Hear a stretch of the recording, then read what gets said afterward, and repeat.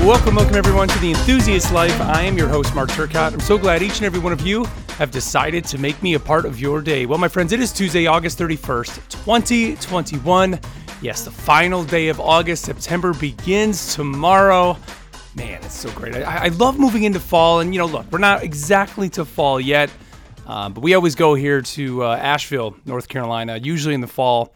There's an apple orchard we go to up there, and I love going up into the Blue Ridge Mountains, going out there, and it's almost time for that. But I haven't talked about it yet. We're actually going to Disney here for the 50th anniversary. I think it's October 1st is the day that we go. We're actually going to get there the day after the official Walt Disney World 50th anniversary, and we're doing a big week-long trip. We haven't done a week-long trip to the Magic Kingdom or to Disney World in a long, long time. I mean, you guys hear me on the show talk about it a lot, when we go, but we're usually going for like a 3-day weekend. We're actually going for the big one where we're getting park hopper. I think we're going to be, I think it's 6 days, 5 or 6 days in the park. I know kind of in the middle, we're taking a little bit of a gap, but yeah, I got the park hopper. So we're kind of doing them all. And we're actually finally going to be doing the build the lightsaber. We're actually doing 2 sabers, so we can all go in. So both the kids and my wife and myself can go in and kind of go through that whole experience. I have everybody always telling me, like, you need to do that. You got to go through that experience. Well, we're finally going to do it this time. And my wife's been trying. She's been trying to, get us out of it because I think she's just looking at the amount of money that we're going to be spending on these sabers. But she's like, well, what if we get into, our Rise of the Resistance boarding group at that time and we can't? I'm like, well, that's fine. Then we're still going to build the lightsabers and we'll figure that out afterwards. And she's like, well, I think some of the rides you bring the lightsabers on. I'm like, well, I'll just go back to the car. She's like, well, where are we going to take the gondola? Because we're staying at the Pop Century. She's like, we're going to take the gondola and, you're not going to be able to have the car. I'm like, well, that day I'll be taking the car and I'll bring it back and I'll ride the gondola back and you guys go into the park and have fun because we're building some lightsabers.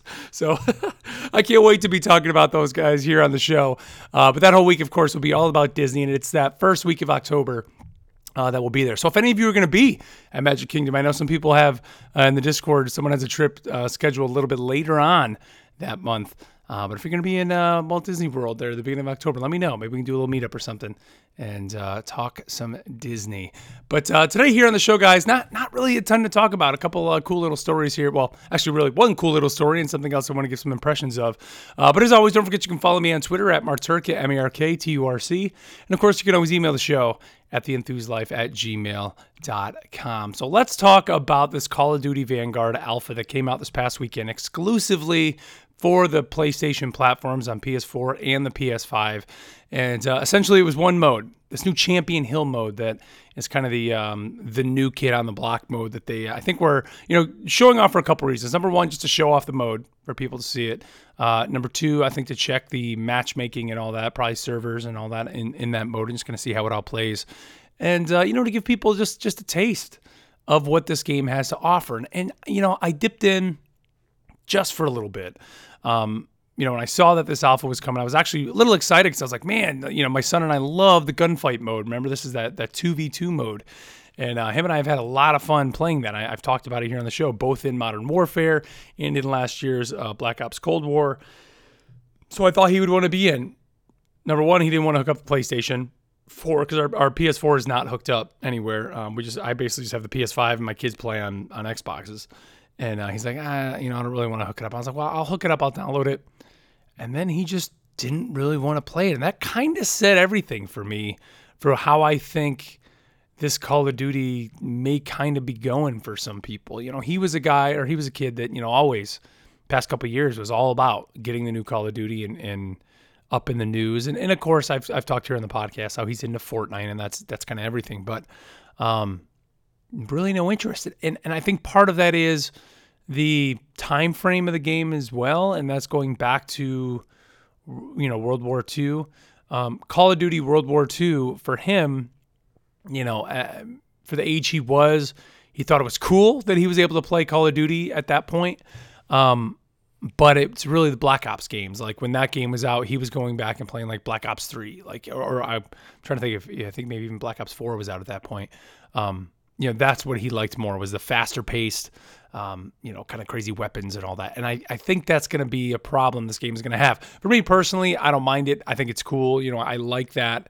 And I've talked about it before. I kind of have just this fascination with World War II. And granted, Call of Duty isn't exactly the greatest representation of that. I mean, the earlier games were that. But I'm interested in what this campaign is going to have to offer.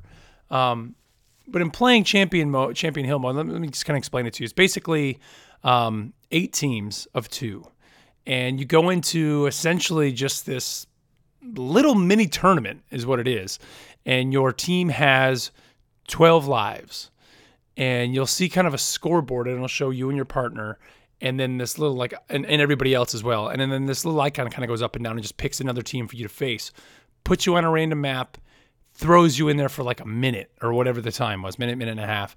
And you duke it out. And depending on how many lives you come out with, you move on to the next round with that many lives, facing yet another random team on a random map, and rinse and repeat. Now, in the beginning of the rounds, they give you some money, like a buy round, kind of think of like Counter-Strike or Valorant, where you're buying weapons, you're buying armor, grenades, whatever you want. And the better you do, the more money you get. You can find money kind of stashed around the maps, and you can buy things in between some of these rounds to get better weapons. So in theory, this mode is very, very cool.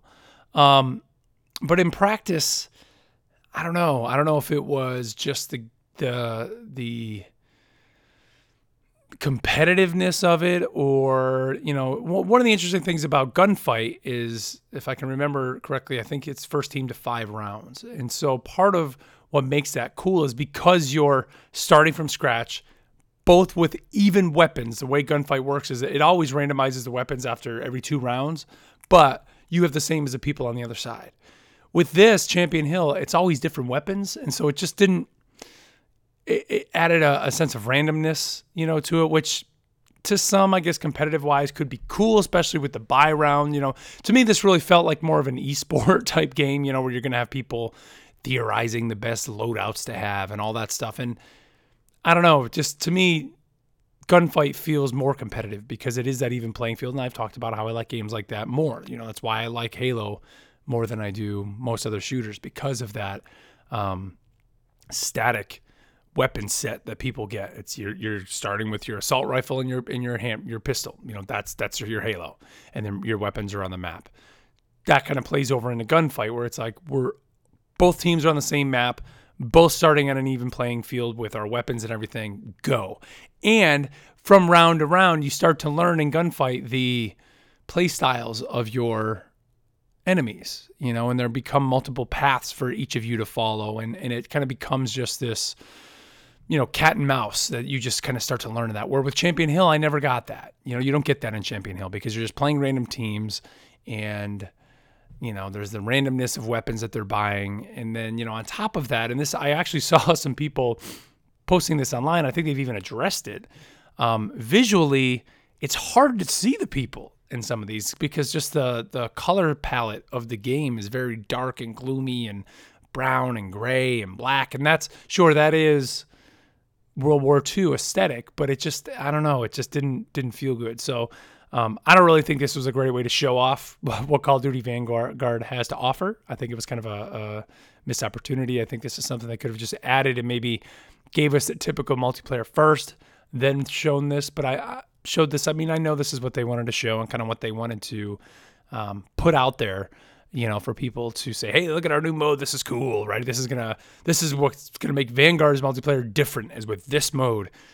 And sure it is, but I don't know how many people are really going to play this mode. I mean, who knows? Maybe there'll be some sort of big esports community that comes up around it. I mean, it's cool. If you have, it's maybe in me playing it, it's not that much fun, but I think it would be cool as hell to watch 8 real competitive teams play this at a high level. I think that would be neat. But in terms of myself playing it, I don't know, and my son was kind of checking it out, looking over my shoulder, and just, it wasn't going to be for him. So, I think for me, really this fall, man, it's all, in terms of my shooter for this fall, it's obviously all Halo Infinite. But, I was not going to say I was really on the fence because Battlefield 2042 was already going to be a definite. But there was still in the back of my mind, like, man, well, what if Call of Duty's good too? And then I got to buy that, and I got, Battlefield. It's all Battlefield. Like, that's my military shooter, for between that and Call of Duty, that's it. So like now, after playing what I did of Vanguard, I'm all in on Battlefield. Like, that's the game that I'm definitely going to be looking forward to playing, for a military shooter for sure. So I don't know. I know they're going to do some other weekends, and hopefully they kind of bring in just a regular multiplayer. But I think this really may be the year that Call of Duty kind of falls off its pedestal for sure. I mean, Call of Duty Ghosts that year, that was the year what the PS4 and the Xbox One came out. That was kind of an off year for them. But I think this will be the first time since then that they really, don't do that great, especially with Battlefield 2042. Now, when I say Call of Duty doesn't do that great, it's still going to sell millions. It'll still be like the number 2 selling game of the year. And of course, Warzone is going to have no problems because I think that's almost a problem for them now. And I mean, sure, they're making a ton of money, and it's not a problem that they're making a ton of money with Warzone, but it's like pulling people away from Warzone just to play the regular Call of Duty now. That's going to be something that they're going to have to be kind of having to face. And that's why I think they're monetizing Warzone as much as possible, selling $20, $30 skin packs, because most people are just playing that now. They're not playing kind of that typical Call of Duty mode. But so that's my thoughts on Call of Duty Vanguard. We'll see when some of the next beta and alpha and all that come out. Check it out. If you're a Call of Duty fan, I mean, I definitely recommend you checking it out. But it's definitely fallen off my radar now for sure. This fall. One final story here I did want to talk about was a thing that we did get confirmation that The Rocketeer is coming to Disney Plus, and no, not just the regular Rocketeer movie, but a new film entitled The Return of the Rocketeer. Yes, that's right. It is coming, as far as we know, to Disney Plus, and this is Deadline reporting it, saying that it's being helped by the producers Jessica and David Oyelowo. I'm not going to say that right, so I'm not even going to bother. But one of them potentially will star in the project. He was actually the actor that played Martin Luther King in Selma. So if you remember that film that came out back in 2014. But that's right. This is going to be a reboot of The Rocketeer, which is awesome. Remember, this was a retired Tuskegee Airman who ends up becoming the Rocketeer. And the Rocketeer, of course, takes place back in the classic days. Kind of had a very neat just aesthetic to it, kind of the classic, what was that, the 20s, 30s, I think that was kind of taking place in. It's based on a graphic novel of that young pilot who becomes that, who kind of flies around with a jetpack. I remember when this film came out, it was back in, 1991, so I was young. I was, I guess I would have been 10 at that point, 10, 11. And I remember going to the theaters to see it, and I think a friend had a birthday party, which, it's kind of weird. I mean, our local theater still does that. They have birthday parties at the movie theater. But I remember going to a birthday party, and I've only seen that movie that one time. Never saw it again. I remember all the hype for that film and thinking, just because, at that point, that was around when I was 9 or 10 is when I got into comics. And I remember thinking, like, man, it's going to be a crazy new superhero. And I remember kind of being let down by the actual movie itself. And I haven't watched it since, and I know, like, it's a movie that I need to go back and watch. I know it didn't do good at the box office. I know it's one of those things that, Disney kind of, for a while, had kind of shoved under the rug. But it has built somewhat of a cult following here through the years. And at some point, I got to go watch that. And, I think it'd be interesting maybe to watch that with the kids. I know my wife, she's seen it, I know. But I think, like me, it was just that one time. She hasn't really seen it again. So maybe we'll sit down and watch it.